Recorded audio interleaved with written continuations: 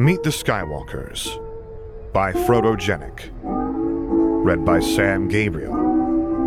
Based on the works of George Lucas.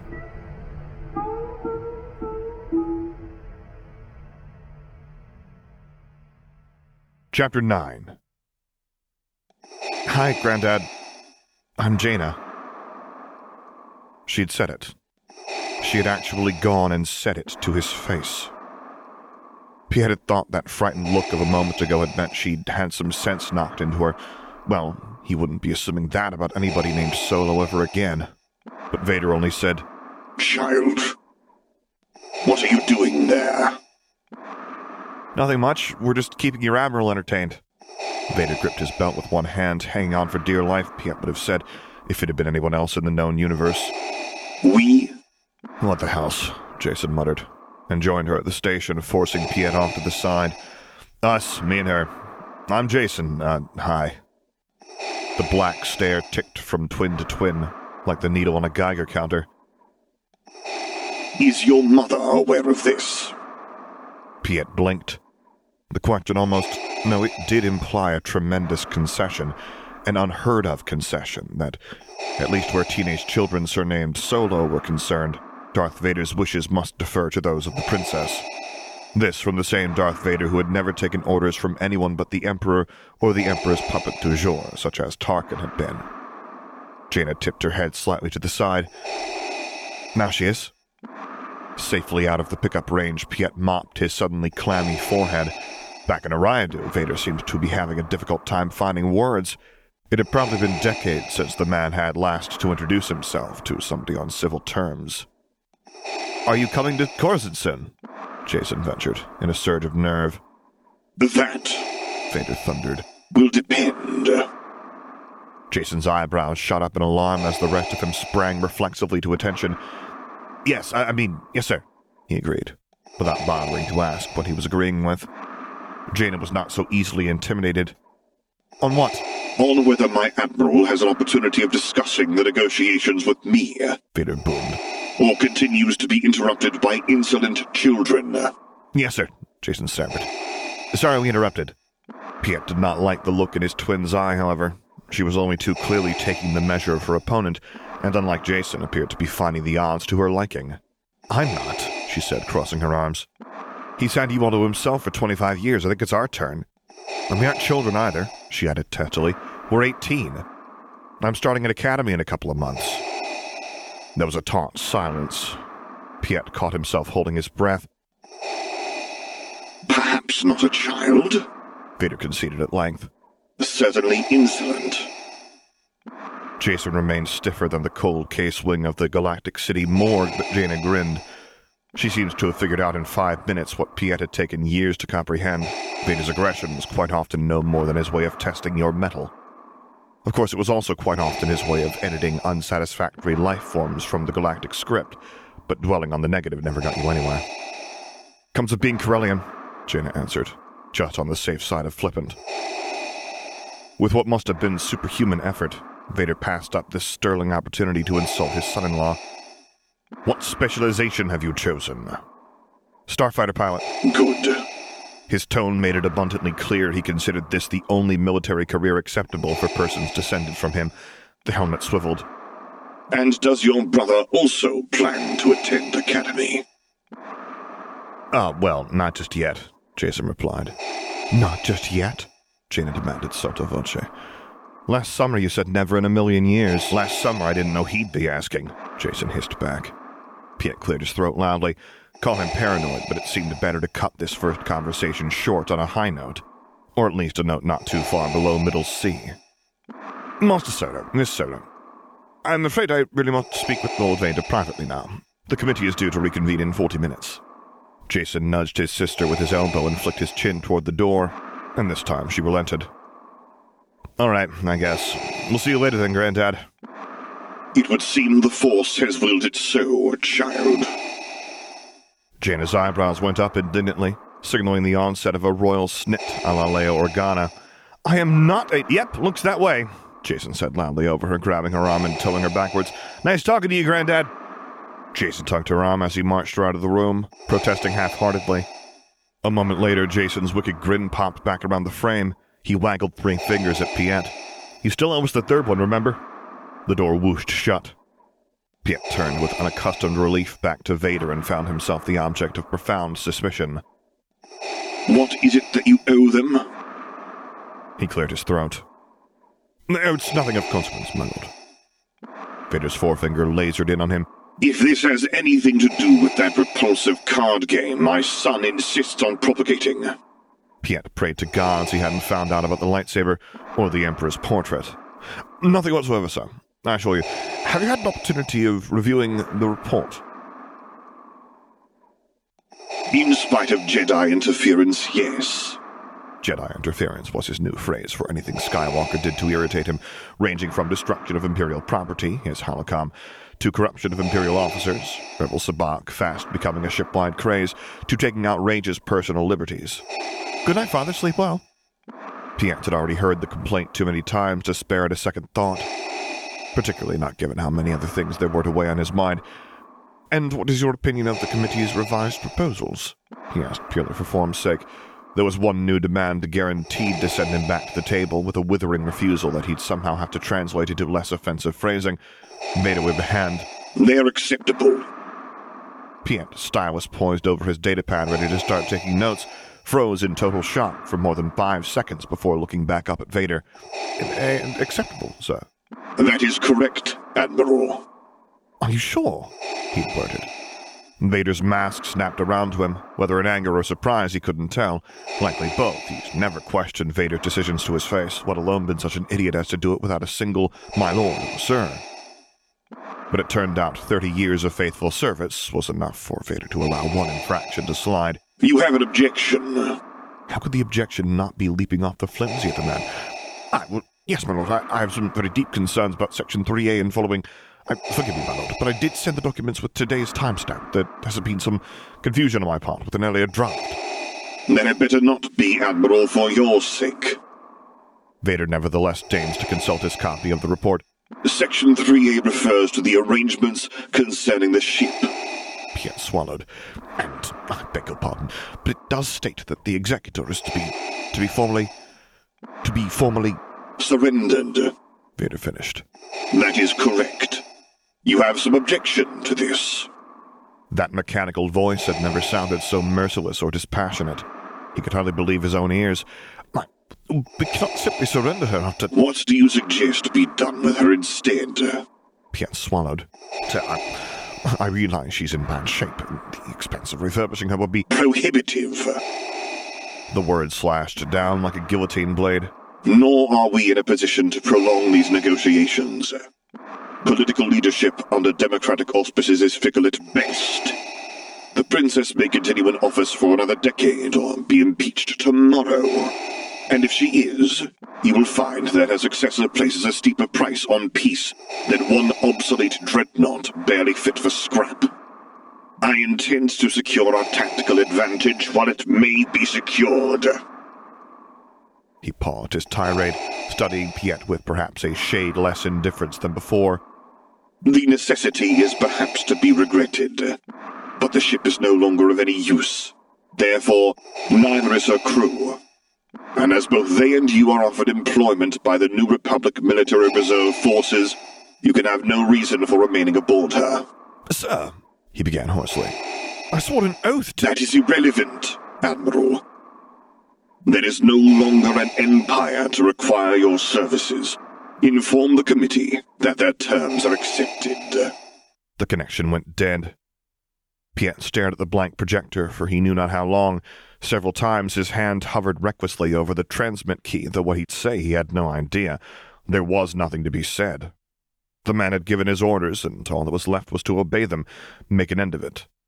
Perhaps, after all, it would have been best to die at Endor. A warrior's death, no disgrace in that.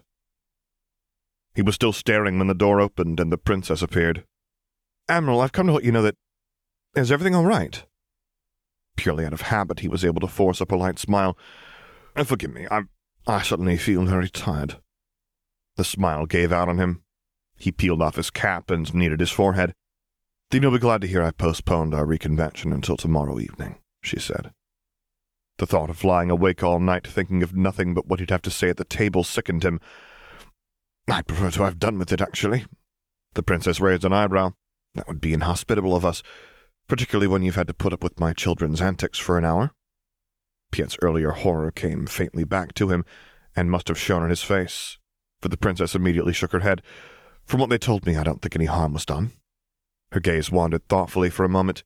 "In fact, I think it might be quite the opposite." "They told you that they spoke with him?" "Every word." She laughed softly at his skeptical expression. "They're reckless to a fault, I grant you, but they take their knocks in the chin, just like their father." "I see." He cleared his throat. "Your Highness, can we not reconvene in the morning at least? I shall merely be wasting my day otherwise."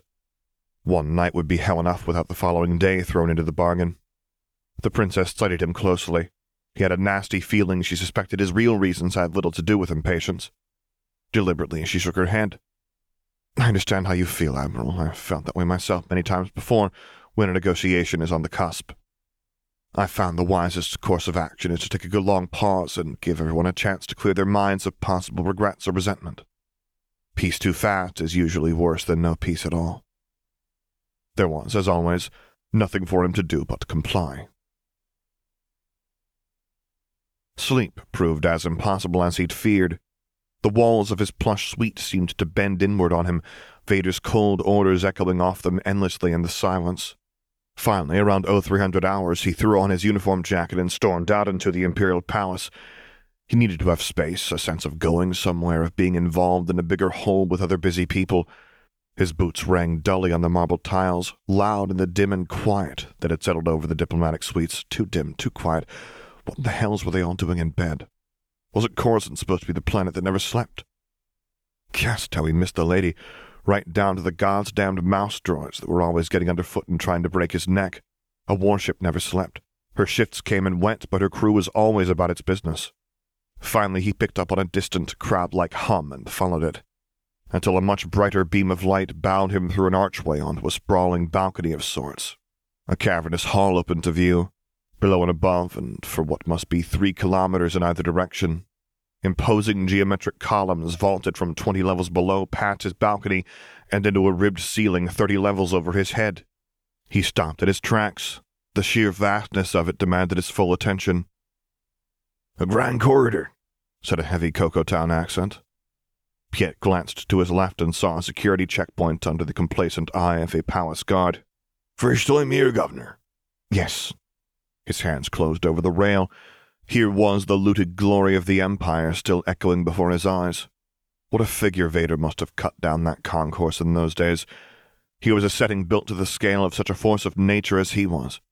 How many hollows and broadcasts Piet had seen of the formal Empire Day processions, winding down this hall to the ceremonial plaza gates, out onto the grand promenade from which the Emperor had once made his public addresses to masses of flag-waving millions as flights of ties swept overhead, and entire battalions of the Imperial Armed Forces paraded in unison on the sprawling expanse of the Pleiada. But that was all gone now, just the shell left. "It's a sight, innit?" The guard sauntered up, thumbs stuck in his belt, with the possessive air of a museum curator. "Yes, I suppose you must be familiar with it." "Aye. Been working here since the Reconstruction." He did a double take at Piet's uniform jacket. "Here now, you're that admiral come back from the unknown regions, aren't you?" He prodded Piet's insignia. "You're Vader's admiral, aren't you?" Piet scowled and batted the finger away. For now, at least. He wasn't sure what the guard would do with that information. Shoot him for all he knew. But once they took away the lady, everything between here and his grave would just be filler anyway. "Cool," said the guard, looking impressed. "You actually knew him, then?" "Better than most, I suppose. Before Ariadu, he'd have said better than anyone, but that was before Skywalker started pulling things out of the man nobody could have suspected him of containing, like a Faline magician putting on a show with a bottomless puzzle box." "Blimey," the guard said. There was something gratifying about how impressed he looked. "You know, my dad used to work security here too back in Empire days. Said he saw Vader once. Said he could read your mind from a sector away." It was more question than comment. 10 sectors, said Piet. Actually, it might be 11 from here to Ariadu. I seen a Hull of it once said he took out a whole regiment of rebels in Rogo's Vast single-handed, mused the guard. You ever seen him scrag anybody? Piet pursed his lips. I don't care to discuss it. But you did see him do it? Yes, he said, to put a stop to the question. It's true he can scrag you without laying a hand on you. I said I don't care to... Oh, very well, yes, it's true. 10 years of Borsk failures oozing velveted contempt made the guard's admiration difficult to refuse, however morbid. The man beamed at this revelation, then nodded as if he'd known all along. Thought it were. Young'uns nowadays say it's old spacers' tales about him. I say they weren't around then. Amazing the things people could get nostalgic about. You remember the Empire, then? Core, do I? Weren't but a sprout then. But I remember sure enough. See them big Republic crests on the walls? He pointed out at the Grand Corridor. When I used to visit my dad on the job, them were Imperial crests. Still there underneath, you know. Cut into the wall and such. Piet swallowed a brief but intense flash of resentment. It was the flags all over again, only worse. Wonderful place, this. Seen the Forest of Kashyyyk yet? Piet blinked.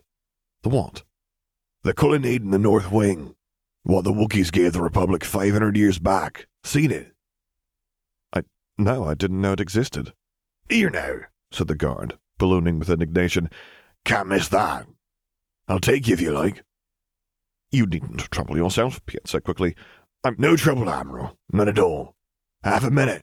I'll get one of the boys on patrol to take that there checkpoint. Piet's irritation over being press-ganged soon evaporated. The guard proved a first-rate tour guide, and the forest of Kashyyyk, comprised of 200 hand-sculpted rocher trees, each over 500 meters in height and over 3,000 years in age, did not fall short of his praise. Warmed to his work, the guard proceeded to exhibit the Sereno Ballroom. 6 million tiles in that there floor, 12 layers of enamel on each of them, 3 days' work by hand. The hall where the Emperor had presided over state dinners at a 10-meter-long dining table carved from a single block of Alderaanian sea crystal. Would have bankrupted a mid-system to buy it, and that's before the Death Star come into it. And wound up at the Mausoleum, a vast honorary cemetery where the heroes of the galaxy were memorialized. Or, rather, where the heroes of whoever happens to be running the galaxy were memorialized. It had undergone some rather pointed renovations since changing hands. The long corridor of placards honoring Imperial military heroes had been replaced by a long sandstone wall, engraved with the names of every being known to have been on Alderaan at its last instant. On the opposite wall, a row of kinetic sculptures slowly flowed through the faces of the protectors who'd been killed in the Gorman massacre, when the future Butcher of Alderaan had tenderly landed his Imperial-class destroyer on their heads. And at the far end of the hall, enshrining all of Tarkin's personal contributions to the galaxy's woes, danced a tall column of light, mesmerizing the eye in a constant, interwoven upward rush, a memorial to the Jedi of old. The epitaph at the base read, "There is no death, there is the Force." What mockery. They'd died all right, down to the month-old infants in the temple crash. 3 guesses who'd done that little chore for the Emperor. Lovely, innit? Said the guard reverently. Piet muttered something non-committal, looking away from the epitaph. Nausea was beginning to roil his gut, and he wished he could put it down to mere exhaustion. But this, the guard went on, this year I think you'll specially like. He'd seen more than enough to sate him. The beauties of the Empire pilfered away or swept beneath the rug of history, and its ugliest deeds put on public display like a moral freak show. I appreciate it, but it's been a long night. I think I should like to return to my suite. Only half a minute more, Governor, his amateur guide urged. You won't have cause to regret it. Just a step this way. Piet turned, intending firmly to shut the offer down, and stopped in surprise at the sight of a tall pair of copper-sheathed doors embossed with an imperial crest, the only one he'd seen in the entire palace. A blinking red light on the control panel indicated it was locked, but the guard made a show of unlocking it with his code cylinder. "Yavin Memorial Hall," he announced. Piet stood still for a long moment more, then crossed quickly over the threshold. A short, curved corridor led him into total blackness, and then rounded a corner into a galaxy of lights, extending in every direction around him, forming a perfect sphere with a glittering orb of white crystal suspended in the center above him. "It's meant to be the Death Star," the guard informed him. "That there crystal's a kyber. Same as was used on the station to focus the laser." Piet nodded, swallowing hard as he looked about him. He did not need the guard to tell him that there were exactly 1,556,296 lights surrounding them. "I can't believe this is still here," he got out. "Well, they don't generally open it except for family," said the guard. "It was the Emperor that had it made, and there are some that would like it smashed to bits, you see. But they was most of 'em regular men on that station too," says I. He cleared his throat. "You take your time, Admiral. I'll be just outside whenever you're ready." Piet found a bench along one wall and sat, thinking, remembering, mourning. A few of those lights had been friends, not his nearest or dearest, but men he'd liked and respected all the same, and there was probably not a survivor of the old Navy that didn't remember where he'd been when word of that terrible defeat broke.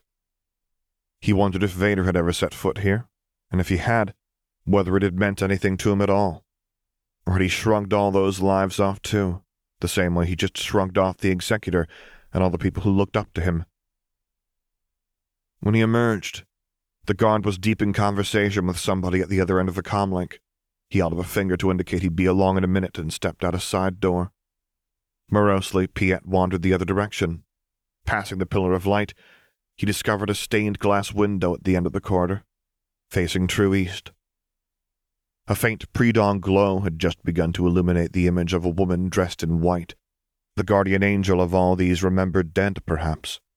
Kindness mingled with sorrow in her expression, tempting his grief and betrayed feeling right out of their hiding places, straight to the tip of his tongue. And before he realized what a stupid thing he was doing, "Did they take everything you believed in, too? You," his rational side seethed, "are talking to a damned window." But the rest of him had already decided his rational side could go to hell for once. He needed someone to talk to, and she seemed like she'd listen. "My commanders told me to surrender," he went on. "I've spent 30 years following him. Not because of him, really. He's a first-rate son of a bitch, begging your pardon. But he was the Empire to us in many ways, and the Empire meant a great deal to me. I assumed it meant something to him, too." He swallowed. It appears I was wrong. He could have sworn she had somehow nodded at him. Certainly she looked as if she understood every word. "Do you know what it's like? To give everything to someone, only to have them drop you like so much trash in the end." Silent compassion seemed to flow toward him with the feeble light. "We believed in it, you know," he said hoarsely. "What the Empire meant, what it was going to be. As much as any rebel believed in the Republic, we let him wring our necks like Noonet chicks because we believed. I let him." His throat was suddenly too swollen with anger and guilt to get words out. His gaze fell, blurring, to the granite slab floor, thinking of his own personal mausoleum.